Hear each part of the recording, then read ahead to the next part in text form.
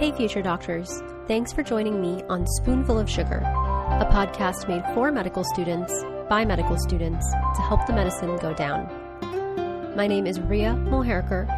I'm currently a medicine intern in Philadelphia, and I will be your host today. I was asked recently to try and include some more GI-related topics on Spoonful of Sugar, and so that's why I've chosen to make today's episode about inflammatory bowel disease, or IBD. Before I get into the heart of the episode, I do want to reiterate, I know I've said this on prior episodes, but again, I really think it's important that this podcast is designed for medical students and for other healthcare professionals to try and help review topics, help consolidate things, help connect things from the books to the wards. So if there are any topics that you would like to see covered on the podcast, then please reach out. You can reach out via social media. We're on Facebook and Instagram. You can reach out through the website. There's a contacts page, or you can directly email us at contact@spoonfulofsugar.org, and we will certainly try to address the SOS topics that you guys would like to see covered on the podcast. Speaking of SOS moments, along the episode, I'm going to be asking lots of questions as always, and I really want to emphasize, again, I don't want anyone to be disappointed or disheartened if you don't know the answer to anything. Making mistakes, not knowing things, it's a part of learning, it's a part of gaining knowledge. And so I just want everyone to take this with a positive attitude, absorb what you will, and the more you learn, the better it is. So let's get started and talk about IBD. I want to start off with a little just reminder that IBD should not be confused with IBS. I know I did that frequently. IBS refers to irritable bowel syndrome, and I'm not going to get too much into the details of it, but it's a completely different pathophysiology. I kind of think of it as anxiety of the bowels, but irritable bowel syndrome is a completely different disease. So inflammatory bowel disease actually refers to two pretty serious conditions, and it really just is an umbrella term for two different conditions. Do you guys know what those conditions are? So there is Crohn's disease and there's ulcerative colitis. And these are two separate conditions that together are referred to as inflammatory bowel disease. They both fall under this category of inflammatory bowel disease. Both Crohn's as well as ulcerative colitis, or UC, they're chronic conditions that require lifelong management, and really they can lead to some very serious complications. I think it's really great to study them because they tie in a lot of different systems and associations. And I also think it's really tough to study them because they have certain characteristic qualities. And when you're learning them, it kind of all makes sense. Like, okay, this is Crohn's, this is ulcerative colitis.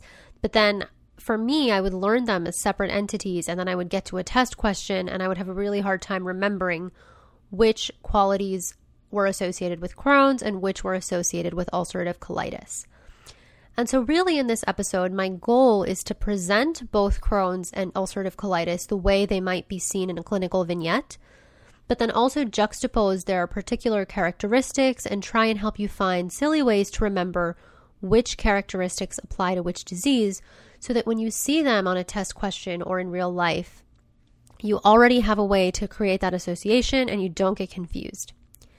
So what I'm going to do here is I'm going to start by introducing each disease as its own clinical vignette, and then we're going to really get into the nitty-gritty and kind of differentiate Crohn's versus ulcerative colitis.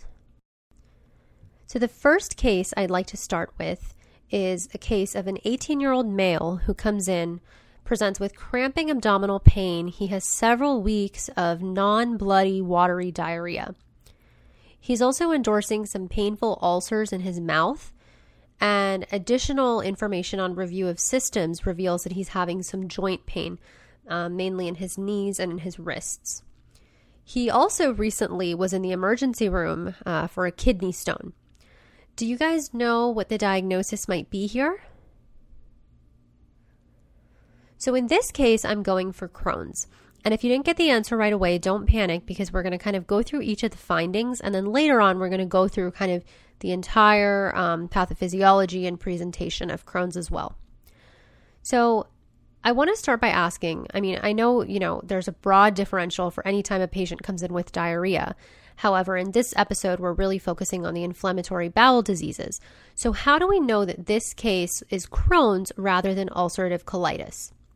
There's really a few ways. So the first symptom I said that this patient had was diarrhea. Now, in Crohn's disease, diarrhea could be bloody or non-bloody. This patient happened to have non-bloody diarrhea. It's important to know, however, that in ulcerative colitis, the diarrhea is pretty much always going to be bloody. The other symptom that he had was the mouth ulcers. Do you guys know what those were referring to? So there's a condition called aphthous stomatitis, which just refers to the aphthous ulcers in the mouth.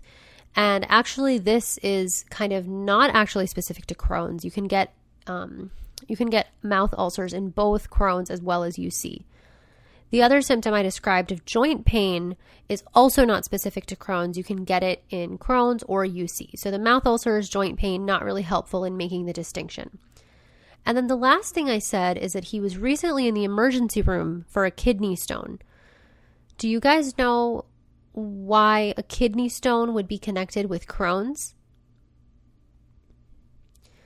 So kidney stones, let me start by saying, are actually connected with Crohn's over UC. Do you know what kind of kidney stones you might get in Crohn's? So these are calcium oxalate stones. And I think the pathophysiology of how these stones are formed is actually really interesting. So oxalate is an end product of metabolism, and it normally binds calcium in the stool, and then it gets excreted as calcium oxalate in the stool. Now, patients with Crohn's disease have malabsorption of fat. So there's a ton of fat that's stuck in the lumen of the GI tract and the intestines. And with high amounts of fat, the calcium actually preferentially binds fat. So oxalate is then free to get absorbed because it's no longer bound. So oxalate gets absorbed into the body and it ends up in the blood and it ends up getting filtered through the blood. And so really we have two ways of getting things out of our body. We have pee and we have poop. So poop is everything from the GI tract and pee is everything from the blood. So when oxalate gets absorbed, it ends up in the blood. We pee it out and it binds calcium in the kidneys then and it forms calcium oxalate kidney stones. I just think that's a really interesting pathophysiology, and it helps me remember why we actually get calcium oxalate stones in patients with Crohn's disease. Let's move on now and talk about the second case, also an 18-year-old male who's coming in with cramping abdominal pain, bloody diarrhea, and he's also endorsing back pain. On physical exam, you notice that he has redness of his eyes as well as sensitivity to light. And on his legs, he has reddish, tender nodules all over his legs. What's the diagnosis here? So this is easy. It's obviously ulcerative colitis, the second type of IBD. And I do want you to remember that UC, or ulcerative colitis, is always going to have bloody diarrhea. So just think blood, you see it in UC. Blood, you see it. Now, how about the back pain in this patient? So ulcerative colitis is a condition that can be associated with ankylosing spondylitis. It's not really specific between UC versus Crohn's. It's another one of those non-specific symptoms, but ankylosing spondylitis can be seen in patients with IBD in general. Do you guys remember what genetic marker is sometimes associated with IBD as well as ankylosing spondylitis? And there's two other ones. There's psoriasis and reactive arthritis.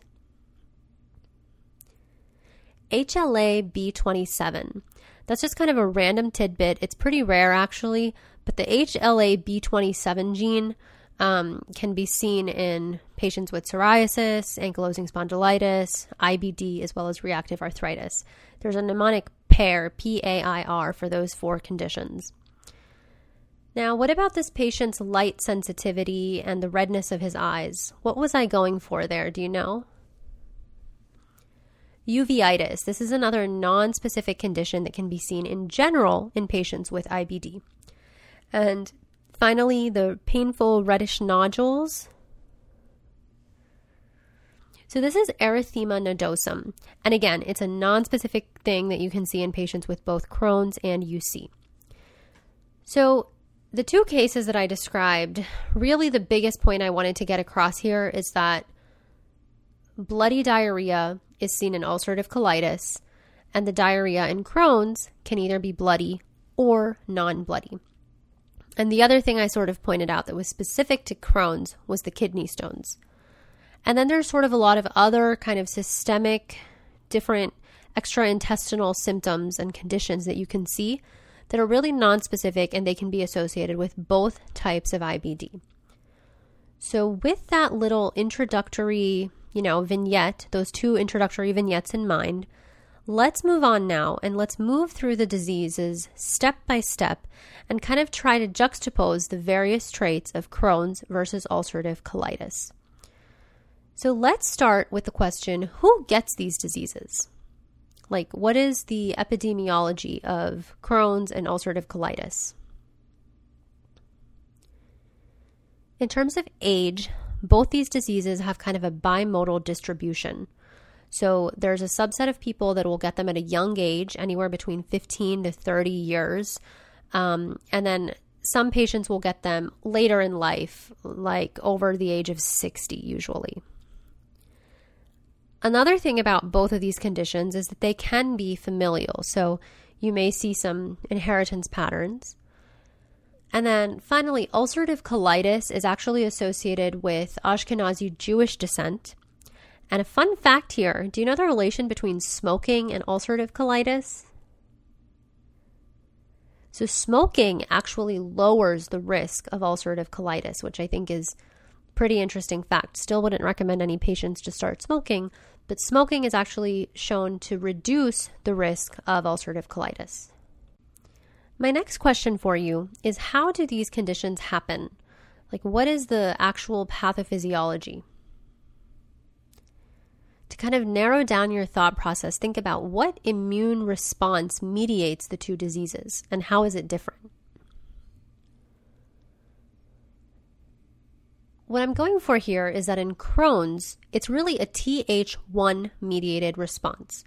Remember that Th1 refers to cell-mediated immunity, so you're going to get a lot of T cells infiltrating. When T cells infiltrate, it forms a focal inflammation around the crypts of the intestines, and then you can actually sometimes get transmural inflammation, so it literally goes through the wall, and you can get formation of non-caseating granulomas. Non-caseating granulomas are kind of an inflammatory process associated with T cells. And then transmural inflammation is actually really, really important to understand for Crohn's disease. Do you guys know what transmural inflammation, can you imagine what that means? So if you have inflammation going all the way through the wall, you can imagine you're kind of forming a tunnel through the wall of the colon. And anytime you form a tunnel, it can end up in having one organ getting connected to another organ. And do you know the name for that in the body? Anytime one hollow lumen is connected to another hollow lumen? It's called a fistula. So in Crohn's disease, the Th1 mediated immune response causes T cells to create transmural inflammation, and it can end up causing a fistula. And a fistula is one hollow organ connected to another hollow organ, and you can see some pretty awful connections. You can get colovesicular fistulas, which refer to fistulas that connect the colon into the bladder. You can also get colocutaneous fistulas, which means that the colon literally gets connected into the skin. And so you're dumping the contents of your GI tract onto the skin. I've actually seen this in patients, and it's no good. It's so bad. This requires surgery really to fix it. And then the other thing that you can get from the Th1 mediated inflammatory response inside of the colon is some small tears within the mucosa. These can cause linear fissures or circular fissures, and these fissures or tears can actually lead to a cobblestone-like appearance. So you'll sometimes see it described as a cobblestoning appearance. And all that means is there's a lot of different tears or fissures in the wall of the intestines, and it's just referred to as cobblestoning. And then finally, transmural inflammation is inflammation of the entire wall, and that can cause the wall to appear thicker. So something you might read about is if a patient were to do a barium swallow study, they would see a specific sign. It's called a string sign. And all that means is that when you see them swallow the barium, the lumen of the esophagus is actually going to be really narrow because the walls are thick from inflammation. So takeaway here is that Crohn's disease is associated with Th1-mediated or cell-mediated immunity, and key findings include non-caseating granulomas, transmural inflammation, cobblestoning of the mucosa, and you can get a string sign on barium swallow from thickening of the wall. Let's move on now to the pathophysiology of ulcerative colitis. So do you guys know what type of immune response facilitates ulcerative colitis? So this is going to be a Th2 mediated or a humoral response. And what does that mean? It means we're going to be bringing in B cells, and B cells make antibodies. So what do we see here? We see findings of ulcers as well as crypt abscesses. Basically, inflammation is going to break down the walls of the crypts in the colon, and it's going to fill it with neutrophils. Anytime something is filled with neutrophils, it literally creates pus, and that is called an abscess. So abscesses are full of neutrophils. So basically the humoral response is going to attract a bunch of neutrophils, and they're going to collect and form these pus-filled abscesses, or crypt abscesses. The other thing you'll see is that the mucosa is very, very friable, and so you'll get a lot of ulcers, hence the name ulcerative colitis. And then finally, because of all this injury to the mucosa, you lose kind of the characteristic lining of the GI tract known as the haustra. And do you guys know what that might lead to on imaging? There's a specific finding. It's like a kind of a buzzword for ulcerative colitis that you see on imaging. You'll see a lead pipe appearance because you basically lose all those folds or the haustra that line the GI tract normally. So takeaway from ulcerative colitis is that it is a Th2 mediated humoral response, and we see ulcers, crypt abscesses, and a buzzword is lead pipe appearance on imaging. Now, how are you going to remember this? How are you going to remember that Crohn's is Th1 and ulcerative colitis is Th2? It's easy. Crohn's is one word, so Th1, and ulcerative colitis is two words, so Th2. Let's talk now about where the inflammation is actually found. Do you guys know where the inflammation is found in Crohn's disease? So most commonly, it's going to be found in the terminal ileum and in the colon. It's important to know that Crohn's disease, the inflammation can occur anywhere in the GI tract. You know, like think from head to butt. It can occur anywhere in the GI tract. And you'll see some skip lesions, meaning the inflammation is not necessarily contiguous. The other thing that's really important to know for Crohn's is that it is rectal sparing. So you will not see rectal involvement in Crohn's disease. And ulcerative colitis, do you guys know where the inflammation is found and how it is? It's kind of the opposite of Crohn's. So the important things to know for ulcerative colitis is that it is continuous inflammation, and it usually is going to start at the rectum. So the rectum is always involved. So for ulcerative colitis, I want you to remember that you see blood and you see it in the rectum. Okay? You see blood, you see it in the rectum. Ulcerative colitis. Now, let's get into some of the complications of Crohn's and ulcerative colitis. Again, I want to emphasize these are serious diseases, so the complications can be pretty dire. What are some complications of Crohn's? So we kind of already talked about one of them, which is fistulas. You can get connections between the colon or anywhere in the GI tract really and other organs of the body. So colovesicular fistula, as you can imagine, would lead to recurrent urinary tract infections. You can get pneumaturia, which is like air in the bladder and air in the urine, so bad things. You can get colocutaneous fistulas as well, and the GI contents end up spilling onto the skin, and that can be really, really uncomfortable, painful, have terrible consequences as well.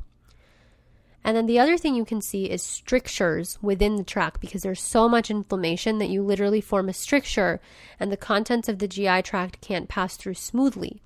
And this leads to obstruction of the bowel. And obstruction can also be very, very serious and require surgical intervention. Now, what are some complications of ulcerative colitis?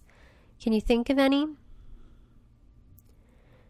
The big one that I want you to know for ulcerative colitis is something called toxic megacolon. The inflammation causes the bowels to expand so much that you can't pass gas, and this condition can lead to perforation, which is another surgical emergency. So for UC, I want you to remember toxic megacolon. And then there are some complications that are common to both types of IBD. This one should be really easy. Anytime there's chronic inflammation anywhere in the body, what can happen as a result of chronic inflammation, cells kind of dividing out of control in response to this inflammation? What am I getting at here? Cancer, cells dividing uncontrollably. So both types of IBD, Crohn's as well as UC, can lead to colorectal cancer. And it's actually recommended for these diseases that patients undergo screening colonoscopies every 1 to 2 years, about 8 years after they get a diagnosis of Crohn's or ulcerative colitis. And then another complication that can happen is infection. Can you guys think of a common bug that causes diarrhea, especially in hospitals and patients who have been on antibiotics for a long time? The treatment for this is oral vancomycin. Clostridium difficile, or C. diff, very good. So C. diff is interesting because it's definitely a condition that should be on your differential if a patient has diarrhea. But it's important to know that just because a patient has diarrhea from Crohn's or ulcerative colitis doesn't mean they're not necessarily infected. So it could be on your differential, but you still should not rule it out in patients with Crohn's or UC. In fact, if they're having a flare, you should probably always test them for it because who knows, they might be on treatment, they could be immunosuppressed, and they can always be at risk of infection too. So it's really important to identify if your patients with Crohn's or ulcerative colitis have C. diff infection. Now let's talk about some extraintestinal manifestations of Crohn's and ulcerative colitis. And I kind of alluded to this earlier during the case vignettes, but there are a lot of extraintestinal manifestations that are common to both. So patients can get rashes, such as erythema nodosum, which I described. They can get eye involvement, such as uveitis. They can also get arthritis, and one type is ankylosing spondylitis. So these different conditions like rashes, eye involvement, joint pain, they're kind of systemic signs of inflammation, and they can be seen in both patients with Crohn's and UC. Now, there are some conditions that you should really just associate with one or the other, and I'd like to spend some time on that now. So if a patient comes in and is complaining of intense colicky flank pain, they have blood in the urine, what is this? What do you think I'm getting at here? A kidney stone. And we sort of talked about this already. Which condition, Crohn's or UC, is associated with kidney stone? Crohn's. And do you guys remember what type of stone? Calcium oxalate. Very good. Now, what if a patient is complaining of colicky pain in their right upper quadrant, which occurs more often after they eat? I'm going for gallstones here. And do you guys know which type of IBD gallstones are associated with? These are also associated with Crohn's disease. So what happens in Crohn's is you get decreased reabsorption of bile. And so the bile that you do have gets super saturated with cholesterol, and then you end up getting cholesterol stones. So how are you going to remember this? It rhymes. Crohn's equals stones. So remember that Crohn's disease can have complications including kidney stones and gallstones, and these are kind of specific to Crohn's. Crohn's equals stones. Now, what if I describe a middle-aged man who has a diagnosis of IBD, and he's presenting with jaundice, he's had a history of dark urine as well as light-colored stool, he's really itchy everywhere. I'm describing a biliary tract disease that's causing obstructive physiology. Do you guys know what I'm getting at here? Primary sclerosing cholangitis. Very good. Do you guys know which condition primary sclerosing cholangitis is associated with? Ulcerative colitis. There's actually a common genetic marker that's seen commonly in ulcerative colitis and associated with primary sclerosing cholangitis. Do you guys know what that is? It is p-ANCA, or anti-myeloperoxidase. Now, I'm really stretching my mnemonic device here, but remember I said blood, you see it. Rectal involvement, you see it. p-ANCA, you see it. That's how I want you to remember that blood, rectal involvement, and p-ANCA are associated with UC, or ulcerative colitis. You see it.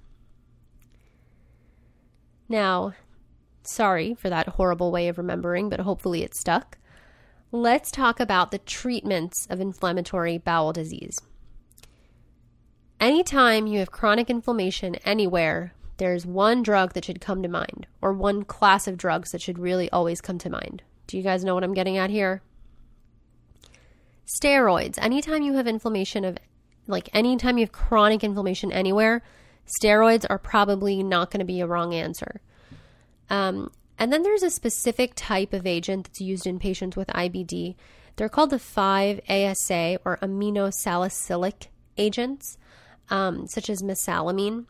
They basically reduce inflammation by reducing production of prostaglandins. There's also a bunch of immune modulating agents that we don't really need to get into, but anytime you have immune modulating agents, these can be immunosuppressive and increase your risk of infection, like we kind of talked about earlier. And then a lot of times, unfortunately, in patients with IBD, surgery may be necessary to address certain complications. Colectomy is actually a cure for one of these two diseases. Do you guys know which one? Ulcerative colitis. So colectomy can be curative for ulcerative colitis. And I'm talking about total colectomy. So obviously it's not ideal to have your entire colon stripped out, but it's important to know that ulcerative colitis could theoretically be cured, whereas Crohn's, it's not really a cure, because remember, it's not just in the colon, it can happen anywhere in the GI tract. So that actually brings us to the end of everything I wanted to discuss for Crohn's and ulcerative colitis.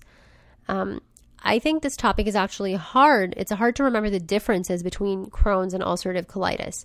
I feel like each of them is easy enough to learn on its own, but then when you're presented with an actual patient or a test question, it's easy to kind of mix up things and mix up associations. You have to create associations between certain characteristics and the type of IBD in order to be able to spot the differences on exam and, get the test question right, diagnose the patient correctly. And really my goal here is I just don't want you to get stumped on the test. You're presented with a vignette. They say something like cobblestoning and you're like, oh no, I don't remember. Is that Crohn's or is that UC? So really quickly, I'm going to go through a rapid fire. I'm going to say something and you tell me if it's Crohn's, ulcerative colitis, or both. Let's start with mouth ulcers. It can be seen in both. Skip lesions. Crohn's and ulcerative colitis, the inflammation is contiguous, whereas in Crohn's, you can see skip lesions. Rectal involvement. UC. Remember, the rectum or rectal involvement, you see it and you see. Non-caseating granulomas. Crohn's, because remember, they're associated with that Th1 cell-mediated immune response. Kidney stones and gallstones. Crohn's. Remember, Crohn's equals stones. Crypt abscesses. UC, because that Th2 humoral response leads to neutrophils filling up the crypts, creating abscesses. Bloody diarrhea. Both, remember, it's always going to be bloody for UC, but it can potentially be bloody in Crohn's. Primary sclerosing cholangitis. This is associated with UC. Colorectal carcinoma. That could happen in both. And fistulas. Those are really seen in Crohn's from the transmural inflammation. Great job, guys. If you made it through that rapid fire, congratulations. If you missed stuff along the way, not to worry. I know it's really hard to make these associations and have them stick. I really hope that this review was helpful. I hope that some of the silly mnemonics stuck. Blood, you see it. Rectal involvement, you see it. Pianka, you see it. Silly things like that. But I also really hope that explaining the different pathophysiology of things, like why we get calcium oxalate stones and gallstones in Crohn's disease, I hope that was helpful to you to kind of help explain why you see what you see. I really think the key to mastering the material for Step 1 exam is being able to explain things and being able to associate them with other things. For example, the Pianka, the PSC, the UC. It's really important to be able to make these key associations. And I think the key to making the associations is being able to understand why they are the way they are.